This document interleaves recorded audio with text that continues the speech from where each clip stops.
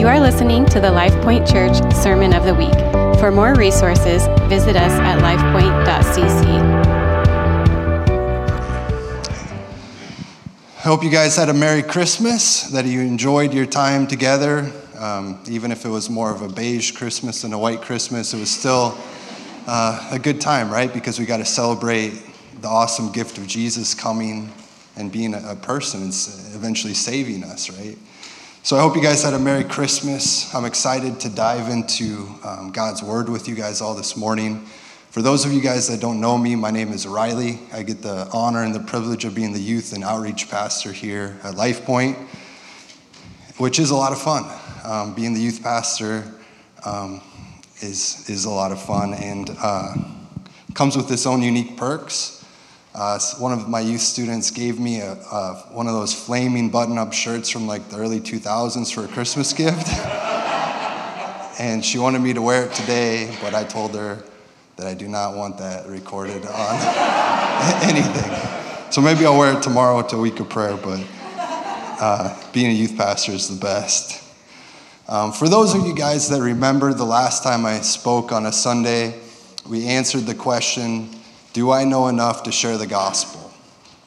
And since then, I hope you guys took that to heart and you've been able to step out of your comfort zones and share the gospel with somebody in some way. Because if you remember, I compared sharing the gospel and not sharing the gospel to a body of water that doesn't have an outlet, that eventually that body of water becomes stale and it's stagnant and it's not able to hold life in it because it doesn't have that outlet. In the same way, the Christian life needs that outlet of outreach in our lives so that we can have the fresh life that God has designed for us.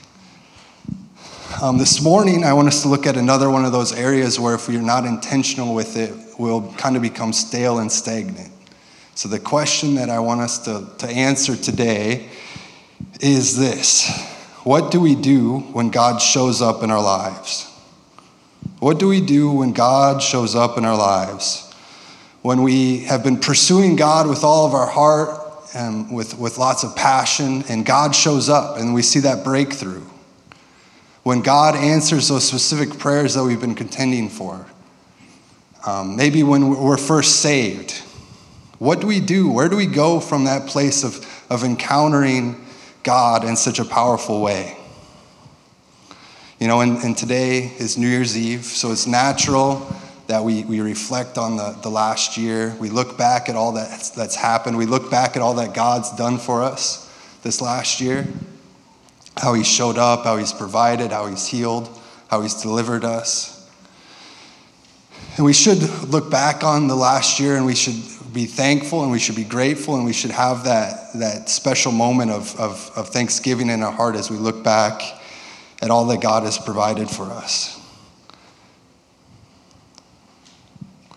But I also want us to learn how to steward those testimonies as we go into this next year, the new year. How do we move on from what God has done in 2023 and how do we bring that into 2024? Because we can't just be people that we get our encounter with God and then we call it good enough. We can't just be people that stop at that one spot where God has met us and we kind of disengage. We can't live in the past, but we got to move on into this next year, you know? And for me, I know my tendency is kind of to hang out in the past, to linger in what's already happened instead of what God is bringing me into sometimes. So I know that it can be a struggle for us sometimes. And one of the least shocking things when people find out this about me, that I went to school to be a history teacher. No one's surprised by that because for whatever reason, I must have those similar quirks that all history teachers have, right? But I love history. I like history. I appreciate history. Some of it is interesting. You know, I'm in a book club with some people, and the book that I chose for us all to read this last time was about the Wars of the Roses in like 1300s England, right?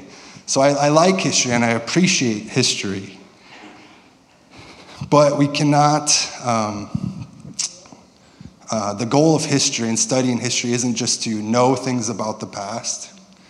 And it's not about wishing that we were in the past, but it's learning how to apply those things that have happened to how we live and how we do things going forward. So this morning we're going to look at how the Israelites handled times where God had showed up for them in huge ways.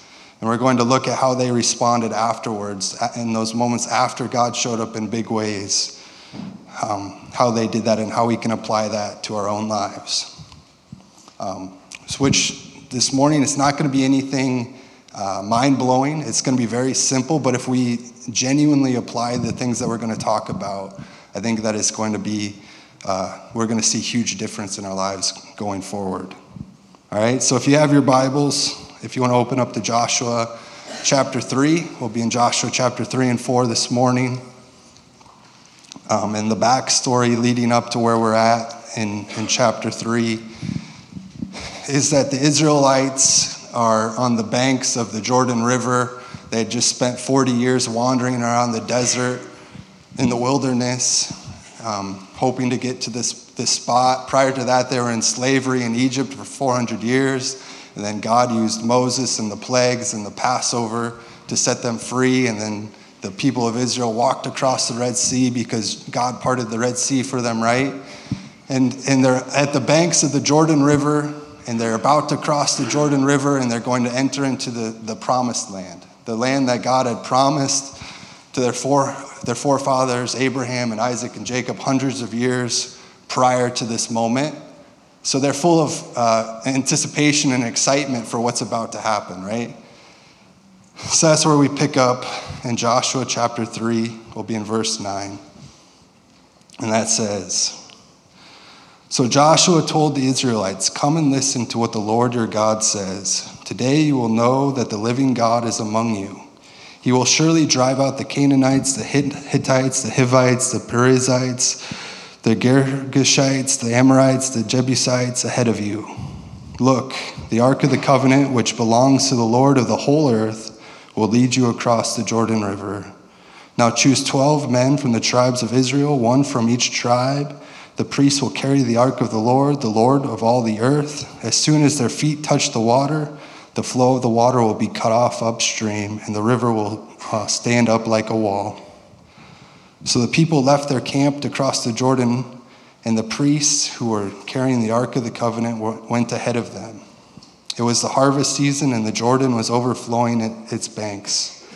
But as soon as the feet of the priests who were carrying the ark touched the water at the river's edge, the water above that point began backing up a great distance away at a town called Adam, which is near Zarethan. And the water below that point flowed on to the Dead Sea until the riverbed was dry. Then all the people crossed over near the town of Jericho. Meanwhile, the priests who were carrying the Ark of the Lord's covenant stood on dry ground in the middle of the riverbed as the people passed by. They waited there until the whole nation of Israel had crossed the Jordan on dry ground." So that's pretty crazy, right? You see the rivers mount up like a wall, the rest of the water flows through, and then the ground becomes dry as they walk across. Hundreds of thousands of Israelites walking across the Jordan River on dry ground. That's an incredible way for God to show up for his people. So the first point I just want us to just acknowledge as we move on is that when we trust God, he will show up for us. When we put our trust in God, God will show up. And we see that in this verse. The Israelites placed their faith in God and they obeyed him, and God showed up on their behalf. They needed a way to cross the Jordan. God said, "This is what I'm going to do for you, and this is what you should do in response." The Israelites obeyed, and God showed up. You know, they took that step of faith, and God showed up for them. The people carrying the Ark of the Covenant, you know, literally took a step of faith into this overflowing river with the most holy and intimidating thing that's ever existed, that carried the presence of God, where you know, mishandling the ark caused death and intense things to happen. But they took that step of faith because the Lord told them to. They stepped in the Jordan River, and when their feet touched the water, the river dried up and it was pushed back and they were able to cross on dry land. And in similar ways, not exactly the same way, but in similar ways, big ways, supernatural ways, the Lord has met you this year. As you placed your faith in Jesus and took steps of obedience, God met you this year. He saved and redeemed and healed and restored you, and he provided for you. He showed up as you shared the gospel with people in this city. And when we place our faith in God and obey him, he will show up. It might not look exactly how we would expect or hope, but he is going to show up as we place our faith in God. Nothing mind-blowing, but do we got that? Yeah. So now that we've seen God show up for the Israelites, we're going to look at how they respond in the moments after God showing up for them in this huge way. So we're going to be in Joshua 4, verse 1. And that says, "When all the people had crossed the Jordan, the Lord said to Joshua, 'Now choose 12 men, one from each tribe. Tell them, take 12 stones from the very place where the priests are standing in the middle of the Jordan. Carry them out and pile them up at the place where you will camp tonight.' So Joshua called together the 12 men he had chosen, one from each of the tribes of Israel. He told them, 'Go into the middle of the Jordan in front of the ark of the Lord your God. Each of you must pick up one stone and carry it out on your shoulder. 12 stones in all, one for each of the 12 tribes of Israel. We will use these stones to build a memorial in the future for your children. Your children will ask you, what do these stones mean? Then you can tell them they remind us that the Jordan River stopped flowing when the Ark of the Lord's covenant went across. These stones will stand as a memorial among the people of Israel forever.' So the men did as Joshua had commanded them. They took 12 stones from the middle of the Jordan River, one for each tribe, just as the Lord had told Joshua. They carried them to the place where they camped for the night and constructed the memorial there. Joshua also set another pile of 12 stones in the middle of the Jordan at the place where the priests who carried the Ark of the Covenant were standing. And they are there to this day." So the Lord stopped the Jordan River so the Israelites could walk across into the promised land. And again, this is a huge way for God to show up. They needed to figure out how to cross this giant river with hundreds of thousands of people, and God showed up for them in this way. And what was the response to God showing up in such a big way, a supernatural way? They took 12 stones and from the riverbed where they walked across on dry land, they took them out and they placed them together as a memorial for what God has done for them. And as I was reading that, I just thought of how it would be such the biggest church flex for all of us that value how many chairs we can carry at church functions, like how the badge of honor that guy gets to carry the giant stone for this memorial.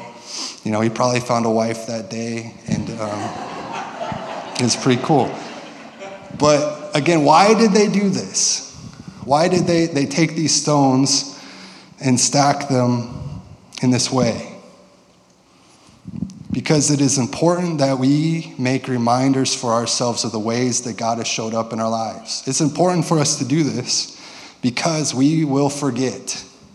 We forget things all the time, right? Maybe we forget birthdays or anniversaries, or to pay the bills, or trash at trash day. I was thinking during worship, I don't know why this came to mind, but there's a time when I was in middle school, and we had kids' Sunday school after service, so my mom was supposed to come back and pick us up. And she did come, but she forgot to stop. And she just kept driving through the parking lot. And we ended up walking home. Which was just a one-time thing. Maybe she did it intentionally, I don't know. But we forget things all the time. Even the big things in life, we forget. So it's important for us to make those memorials for what God has done in our lives. And this is the first point of application. for us this morning is that we need to stack rocks. We need to intentionally make those reminders of the things that God has done in our lives. We need to remind ourselves of the way that God has shown himself good and faithful in the past. So as we go into the future, as we're living our life, we can have the courage and the excitement to know that he's going to be good and faithful to us in the future. It encourages us as we look back at those testimonies of God's faithfulness in our lives. So as we reflect back on God's goodness over this last year, let's make those reminders for ourselves so that we can look back at those detailed accounts of God's faithfulness in our life. Like the detailed ways that God showed up, because he shows up in the most detailed ways sometimes, and those recording those things can really give us courage and encouragement. So whatever you need to do that, whether you journal or maybe you could paint something, or maybe you want to go the old school route and stack rocks, whatever you have to do, whatever works for you, make those reminders in your life. Like, don't just take a mental note, but make those physical reminders of God's faithfulness to you, because otherwise you will forget. You know, there are several times in my life that I look back on all the time about God's goodness in my life. The moment that I walked down to the floor of the Target Center in Minneapolis, and I knelt down at the makeshift altar, and I dedicated my life to the Lord for the first time when I was in middle school. There's the moment where I felt dead and trapped in sin in 2013, and I was at Wildwood Retreat Center with the Kyle Fafar retreat, and the Lord met me in that moment. There's moments where the Lord has provided for me financially. There's moments that God has healed me. He set me free from sin and addiction and depression. There's moments where I shared the gospel with people and he showed up in powerful ways and he healed or he delivered. There's those moments that I can look back on because I took the opportunity to make a memorial or to journal it, and I can look back at those things and be reminded of the way that God has showed himself faithful. And it's important for us to do that for ourselves, but it's also an opportunity for us to make those memorials so that we can point the next generation to detailed ways that God shows up.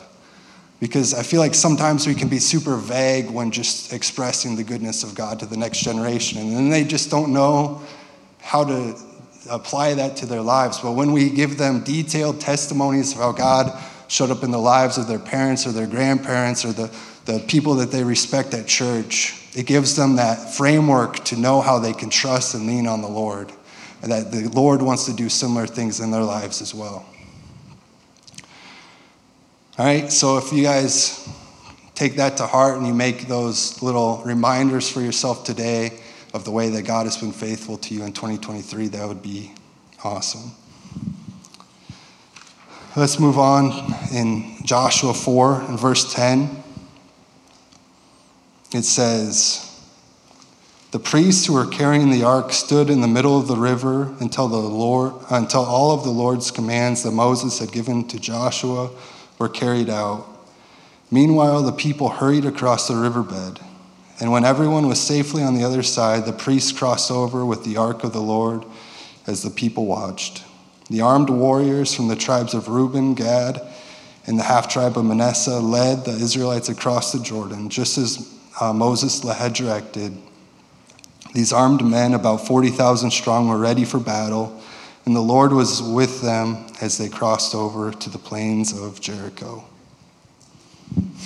So the second point of application for us this morning is that we need to be ready for what's to come.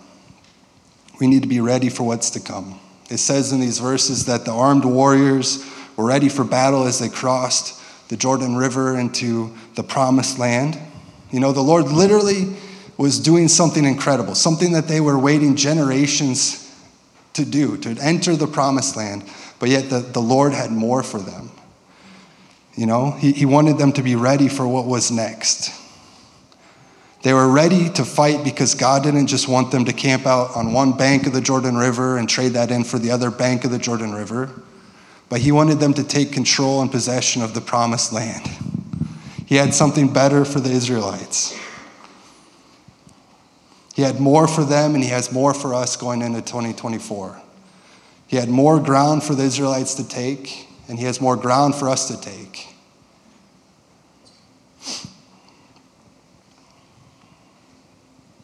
Maybe God saved you this last year. You came into a life-saving encounter with God.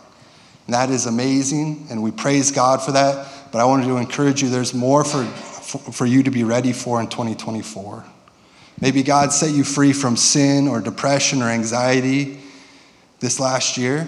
And again, we praise God, but there's more that God has ready for you. More for you to be ready for going into this next year. Maybe you stepped out and you shared the gospel with people in this city or with your family or your friends or your coworkers. And I'm very proud of you for doing that. But there's more that God has in store for you going into 2024.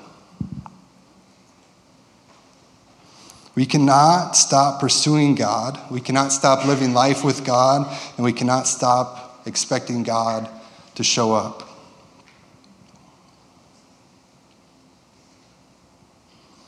If we stop here, we're going to fall into that dead and stale life that I mentioned at the beginning. We need to keep going in the things that God has prepared for us. We cannot be a been there, done that.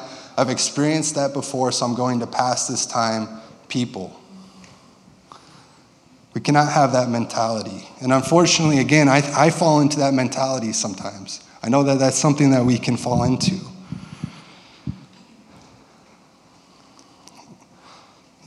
We do things wholeheartedly and we encounter what we wanted to encounter, and then we just use it as a badge of honor sometimes, and it can disengage from continuing to grow. That's kind of the way of our generation at the moment.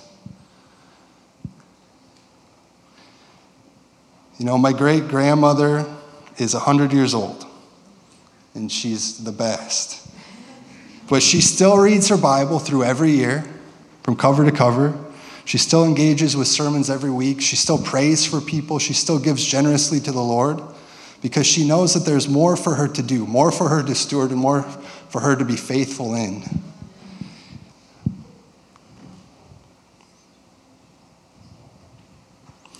Things might not seem as new and exciting as they did the first time. And we can choose to disconnect because we have heard it before. Or we can choose to respond to God day after day, knowing that there's always more we can grow in. We need to reject the idea that we know it all and that we've already responded to that call or worshiped in that way. And we need to prepare our hearts for how God wants to move in this new year. Not to go from emotional high to emotional high, but to be made into the likeness of Jesus. Just imagine if instead of being someone who felt weird to respond each week, because we give responses every week, and you feel like, I don't know, I've already responded before. They might think that I'm backslidden or I'm not perfect, so I don't think I'm going to respond this morning. What if we all just chose to have the humility to respond each week knowing we can grow in every way still before the Lord? That there's always something more that we can grow in. The beauty of Jesus being our justification and our salvation before the Lord is the fact that we do not have to pretend to be perfect. We can admit that we need to grow, and then little by little when we respond and we decide that we're going to grow, we're going to be made more and more into the likeness of Jesus. And I feel like if we do that, we're willing to respond week after week in the littlest things that we've responded to before, reminding ourselves of the truth of God.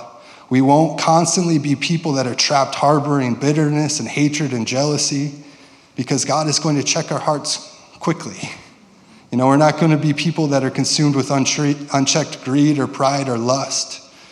But I think we're going to be people that are tender-hearted and humble and full of joy and peace, able to demonstrate the love of God to others, knowing that we are not perfect, but that we are growing and that we have a secure relationship with God.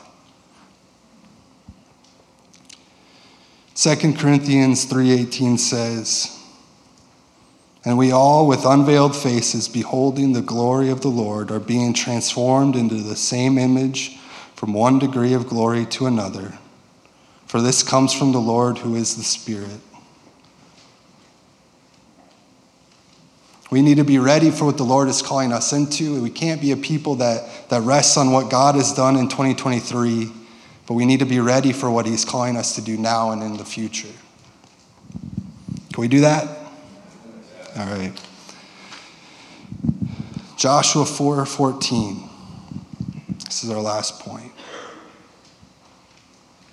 That says, that day the Lord made Joshua a great leader in the eyes of all the Israelites. And for the rest of his life, they revered him as much as they had revered Moses. The Lord had said to Joshua, command the priests carry the Ark of the Covenant to come out of the riverbed. So Joshua gave the command, and as soon as the priests carrying the Ark of the Lord's covenant came out of the riverbed and their feet were on high ground, the water of the Jordan returned and overflowed its banks as before. The people crossed the Jordan on the 10th day of the first month. Then they camped at Gilgal, just east of Jericho. It was there at Gilgal that Joshua piled up the 12 stones taken from the Jordan River. And then Joshua said to the Israelites, in the future your children will ask, what do these stones mean? Then you can tell them, this is where the Israelites crossed the Jordan on dry ground. For the Lord your God dried up the river right before your eyes, and he kept it dry until we were all across, just as he did at the Red Sea when he dried it up until we had crossed over. He did this so all the nations of the earth might know that the Lord's hand is powerful, and so you might fear the Lord your God forever. So again, these verses highlight what God has done for them, what these stones are going to mean for the generations to come. And this leads us to the last point or response that I want us to look at, is that we need to keep stacking rocks. We need to keep stacking rocks. Like the fact that we need to be ready for what God has next.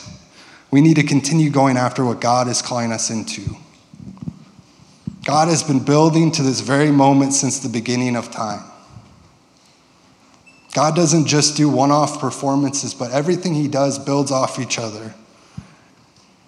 It's been building to the point where people would see him for who he truly is. Up to this point in Joshua, the Israelites have experienced many rock-building moments of God's faithfulness throughout the generations. He has been building these moments to point to his power and his might as the God of the universe, and he has done that so we can be reconciled back to him. You know, ever since the fall in the Garden of Eden, God has very intentionally and purposefully been writing our story of redemption. He's been working towards the moment where we could be brought back into right relationship with him. And he's done that through these rock-stacking moments. And he does these things to meet people in moments, to come through for people in moments throughout history, but he also does it for the sake of generations to come. You know, he called Abraham out of his home country with his family into the new land that God was calling him to, which would be the future promised land. And the Lord blessed him for that. He blessed him really well for that. But he didn't just do it for Abraham's sake, but he did it because he was starting to build his people.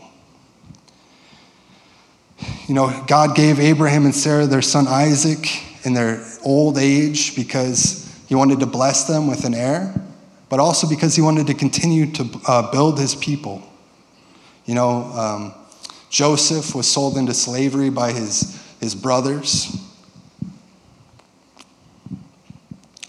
And that happened so that he could save his family and the Egyptians from famine, but also to position God's people in the right place at the right time. He has set his people free from the Egyptians through the plagues and the Passover and splitting of the Red Sea for the Israelites' sake, for their freedom and for their blessing, but also because he is working through them his plan of redemption. He is bringing them to the land that he had promised them.